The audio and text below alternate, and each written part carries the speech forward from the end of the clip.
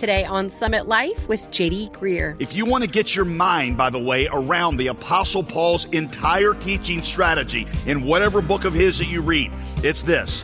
You take whatever is broken in your spiritual life and you apply the gospel to it. Because faith in the gospel is the cure regardless of the sickness.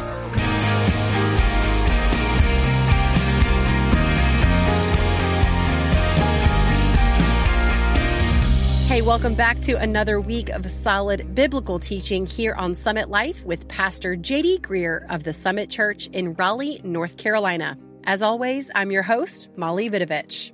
Today, Pastor JD kicks off a brand new teaching series in the book of 1 Corinthians, showing how the gospel cuts through the noise and the chaos of our lives. First up, the issue of divisions in the church.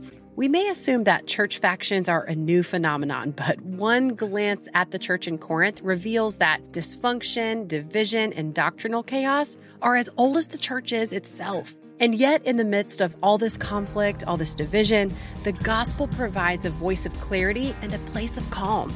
Sounds like a message that we desperately need today, right? So grab your Bible and settle in for today's teaching titled The Church Divided.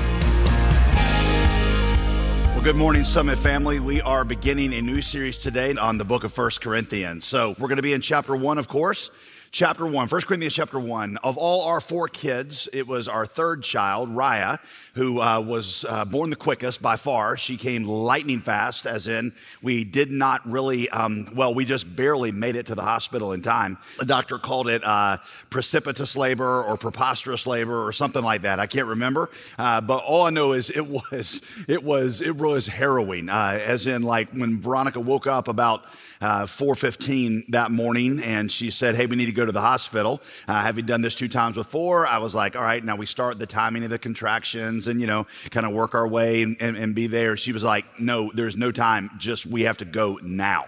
And so we're on our way there. And I remember it was at that point about 5 a.m. And I was trying to convince her to let me pull into a Starbucks because, it was going to be a long morning for me. And I want to be able to have some energy. And she said, vetoed that, thankfully. We had barely gotten in the hospital, y'all. I mean, just literally walked in. The people in the emergency room took one look at her, and the whole place just went into, because they could tell it was time. And they got her in a chair, and they're running up to the room, and doctors are yelling, and nurses are coming in, and they're shouting things about her getting into the right position and not hyperventilating. I remember people yelling about that, and just push, and it was just pandemonium. And I could look at Veronica's face and tell that she was panicky. I mean, because we'd never happened like this with us before. And as all this pandemonium is going on around us, a midwife in there leans down very calmly but very forcefully, got right in her face and said, sweetheart, if you will push 2 times, this baby will be in the world.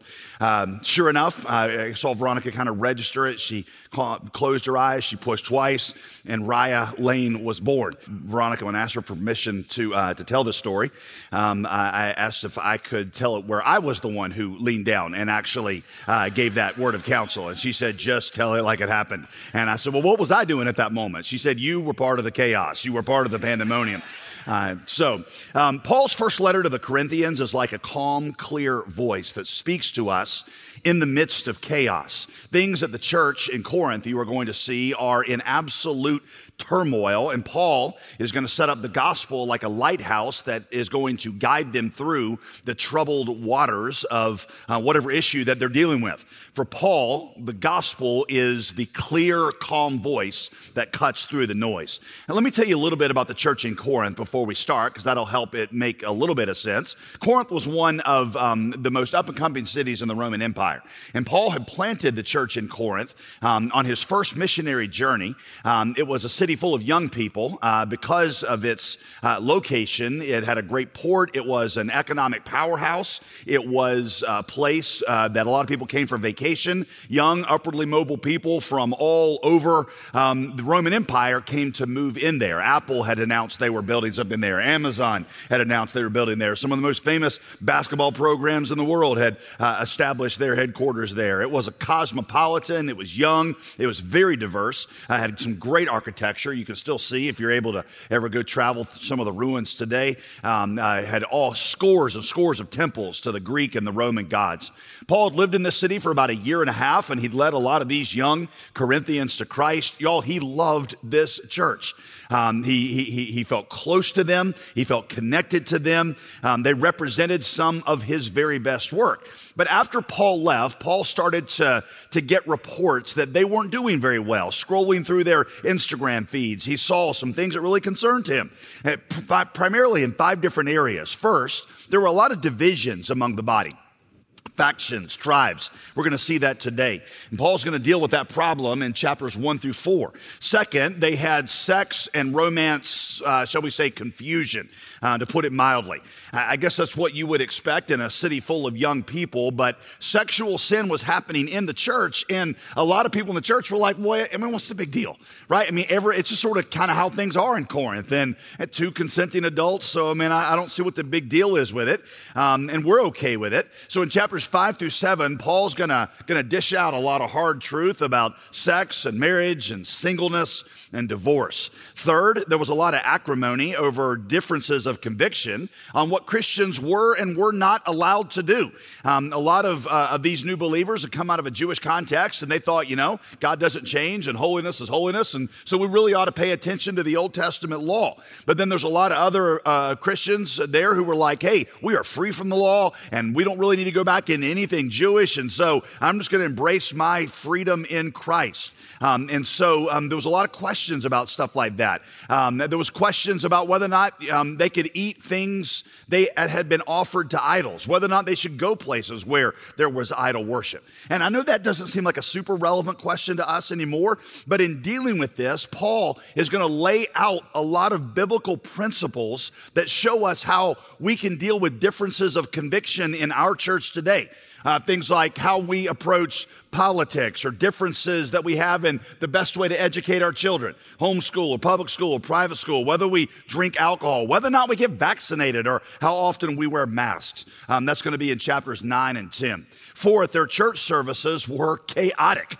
They were chaotic. They had a group there that was like we were really in touch with the Spirit, and they kept having words that the Holy Spirit was putting on their heart, and they were getting up and disrupting the church service, and they were like, hey, if you don't listen to what the Spirit's doing in the church, you are quenching the Spirit, and everybody there wanted to follow the Spirit, but it just felt like chaos, and they had these questions about tongues, people praying out loud in tongues and saying this is from the Holy Spirit. And so in chapters 11 through 14, Paul's going to give us some guidelines about what it looks like to be a Spirit-filled church and what a mature version of that looks like. Fifth, there were some who were saying that the resurrection of Jesus, and a lot of his miracles, in fact, were just not that important. More important, they said, was what Jesus taught and how he lived, the justice things that he was about and the moral principles he laid out. So in chapter 15, Paul is going to explain to them why the resurrection, an actual physical bodily resurrection, is everything to the Christian. In discussing every one of these problems, you're going to notice that Paul follows a pattern.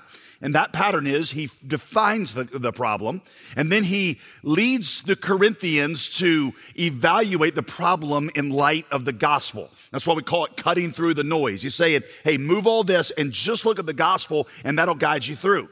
If you want to get your mind, by the way, around the Apostle Paul's entire teaching strategy in whatever book of his that you read, it's this. You take whatever is broken in your spiritual life and you apply the gospel to it. Because faith in the gospel is the cure regardless of the sickness.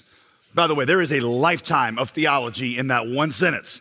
You take whatever is broken in your spiritual life, whatever it is, and you apply the gospel to it, because faith in the gospel is the cure regardless of the sickness.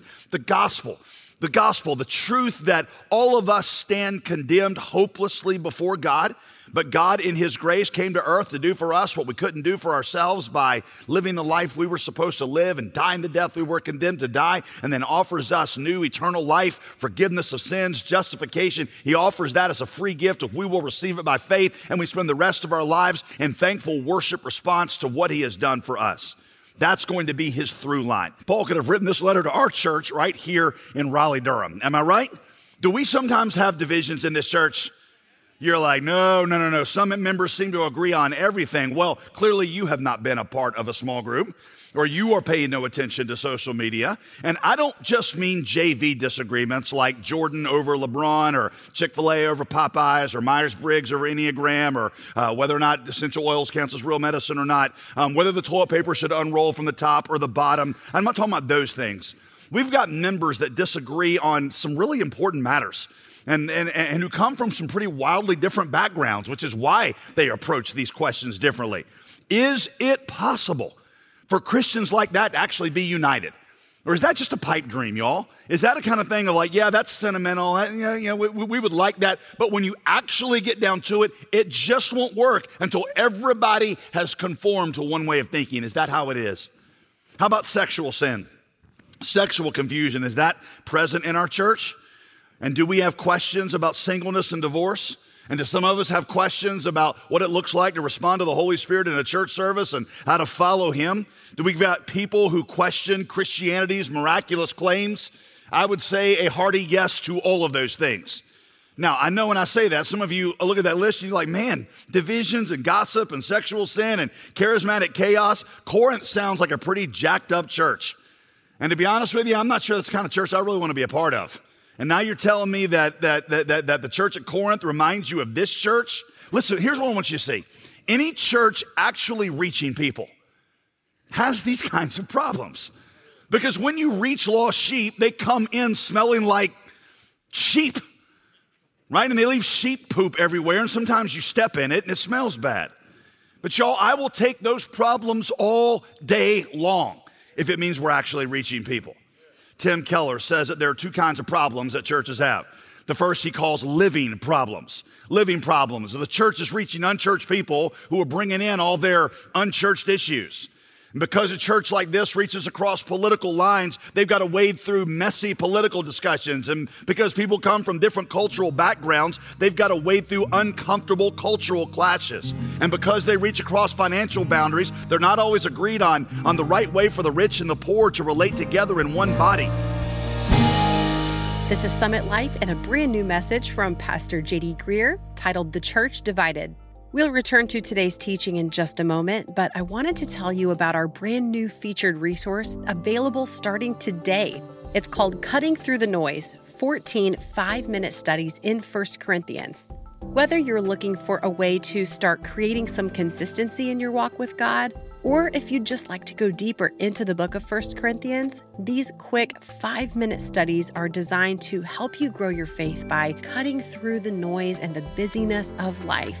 Take what you're hearing here on the program and apply it directly to your life by taking just a few minutes each day to solidify all you're learning.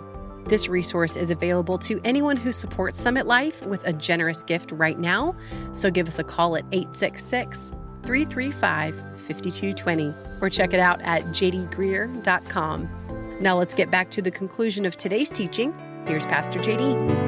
People you bring in don't always know how to talk or behave in Christian ways. Have you experienced this?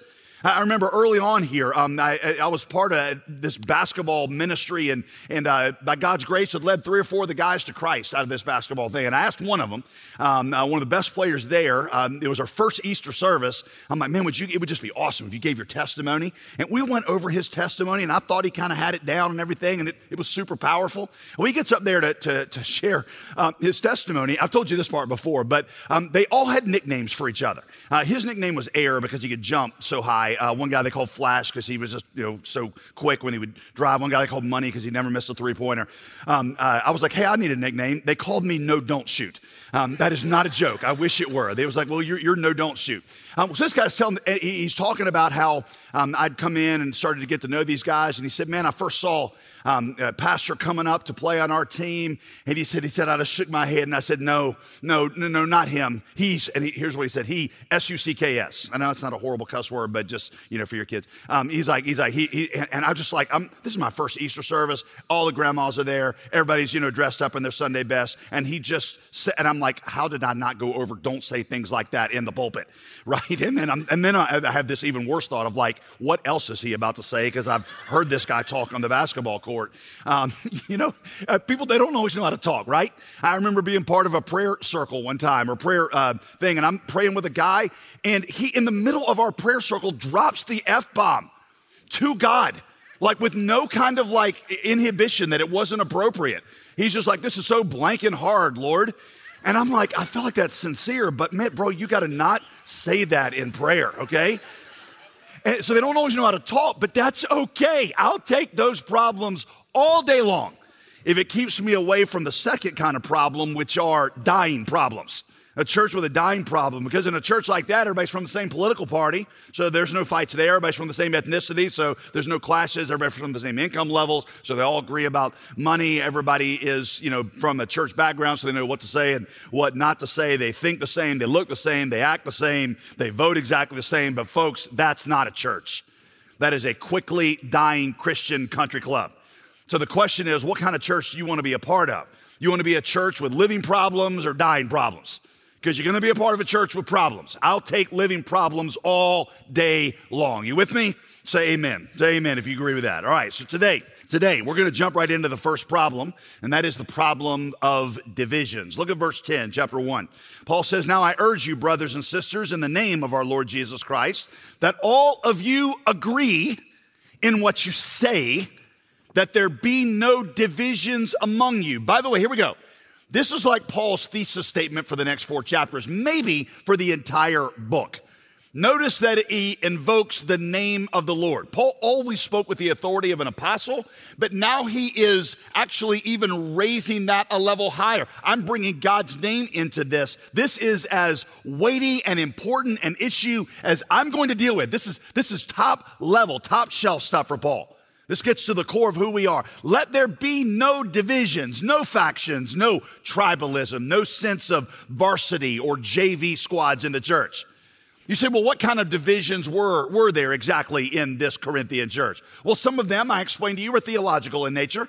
Some of the questions about whether they could eat meat offered to idols and what to do with the Old Testament laws and that kind of stuff. Some of the divisions, however, were purely personality driven.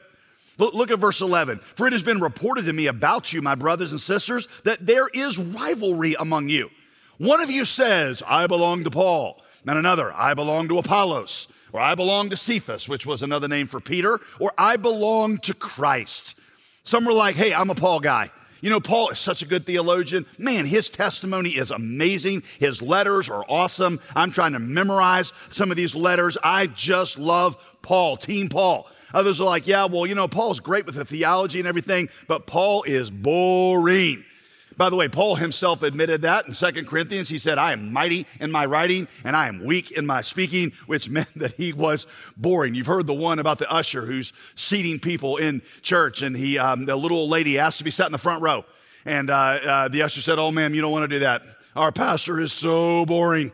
Like he will put you to sleep guaranteed. And if you're on the front row, everybody will see that. He'll see that, and you'll be really embarrassed. So don't sit on the front row. And this little old lady turned to the usher and said, young man, do you know who I am? He said, no, ma'am.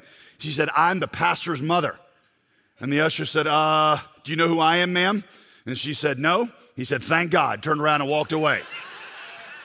That would have been Paul's preaching. Paul had a preaching style that only a mother could love. Right? So these people were like, I'm not a Paul guy because Paul, man, he doesn't reach a lot of people because people want to come hear him. I'm an Apollos guy. Apollos, you see, was this guy who showed up in Corinth right after Paul. And Apollos was a guy who they say was just eloquent, which meant he could preach paint off the walls. Now, he was a little weak in his theology, though, and so every once in a while, one of the other apostles or church leaders had to take him aside and say, hey, man, you didn't really say that exactly right, or that's not 100% the right way, but man, could he preach. And so after Paul had planted this little small church, Apollos came in and blew the thing up. I mean, just it grew and people loved them some preaching of Apollos. So now you got these factions. Some are like, I'm Team Paul. Theology is my jam. And others are like, no, I'm Team Apollos because I'm into growth and reaching people because that's what Jesus wants. He wants to bring in the lost sheep. And the Team Paul is like, well, you stink. And Team Apollos is like, well, you stink. right? Apollos has weak theology. Yeah, but Paul is boring. And what good is your theology if I'm bored? I heard of a guy one time got so bored he fell out of a window in one of Paul's sermons and died. What good is his great theology if people are dying in the middle of church? And things were getting pretty heated. Well, there was another group that felt this way about Peter. And then my favorite, there was a group that was like, I belong to Christ, right? Because in every church, am I right? In every church, you got the Jesus juke guy, right? I'm not into your theology books or your favorite preachers, just me and my Bible. By the way, commentators say this might have been the most arrogant group of all of them because they just assumed they didn't really need the church. They're just like, just me and Jesus, we're fine. All right, so those are your different personality-driven factions. By the way, do we see these same kinds of divisions at work today? Yeah. You've always, in every church, you've always got Bible knowledge guy. He's like, just give me John Calvin, more John Calvin, John Piper, and John MacArthur, the first, second, and third John of American Christianity. Right? Just give me more of those guys. They're always complaining that there's not enough meat in the sermon. And by the way, I am all into spiritual feeding. I hope that is obvious to you. But sometimes this group, I'm telling you, is really self-centered. It's all they want from church is for it to be a classroom that puffs up their head with theological knowledge, but you start to sense that there is pride and self-centeredness at work. They don't care about reaching people, and they're not really that much into spiritual growth. They just like to learn.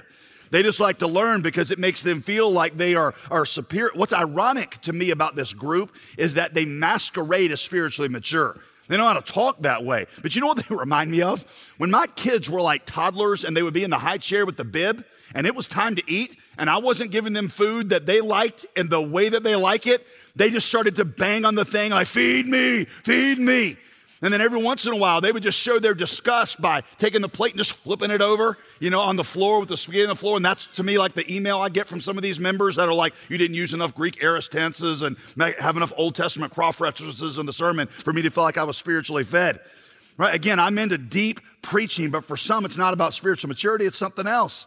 Other people are like, no, I'm the experience guy. If I don't get goosebumps in church, and if the altars are not filled with people weeping after it's over, if I don't cry during worship, it wasn't a spirit-filled service. And others are like, no, I'm the take care of the body guy. Church ought to be about discipleship. Who cares how big it is? We just got to do life together. Small groups should last at least 4 hours. And everyone should know every detail of everybody else's business. Otherwise, it's not a church. Some are like, no, I'm missions and evangelism. The whole church's success is measured entirely by how much money and how many people you were sending out. Now there's like, no, I'm the social justice guy. I'm all about loving our community. That's what Jesus would be like. And still others are like, give me diversity or give me death. The only thing I care about in the church is that it looks like a rainbow on stage. Now there's truth in all these things. And a gospel-loving church pursues all of them. Summit is trying to pursue all those things. And let me further say, there's nothing wrong with being particularly attracted to one of those. Having even a proclivity toward one of those, that might be an evidence of your own spiritual gifting and how you're supposed to contribute. What is wrong is when those preferences are accompanied by a spirit of division, self-righteousness, and separation.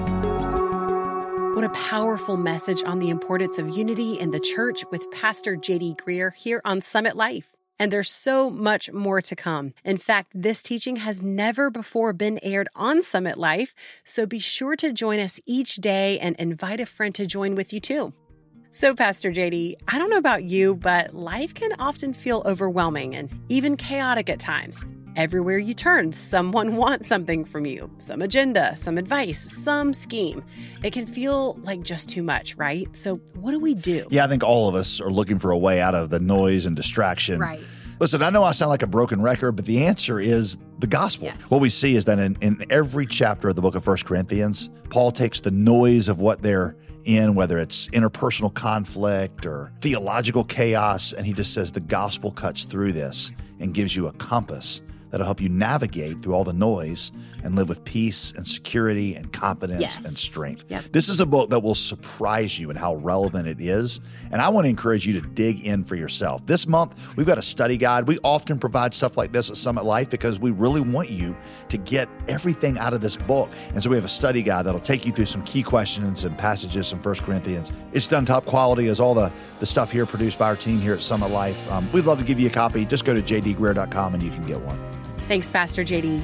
We would love to send you a copy of Cutting Through the Noise, 14 5-minute studies in 1 Corinthians today when you donate to support Summit Life. We're able to keep this program on the radio and online because of the generosity of listeners like you. So when you're hearing our program, you've got another listener to thank for that message. Give today by calling 866-335-5220, or you can donate online at jdgreer.com. I'm Molly Vidovich, inviting you to join us again Tuesday for the conclusion of today's message. See you right here on Summit Life with J.D. Greer. Today's program was produced and sponsored by J.D. Greer Ministries.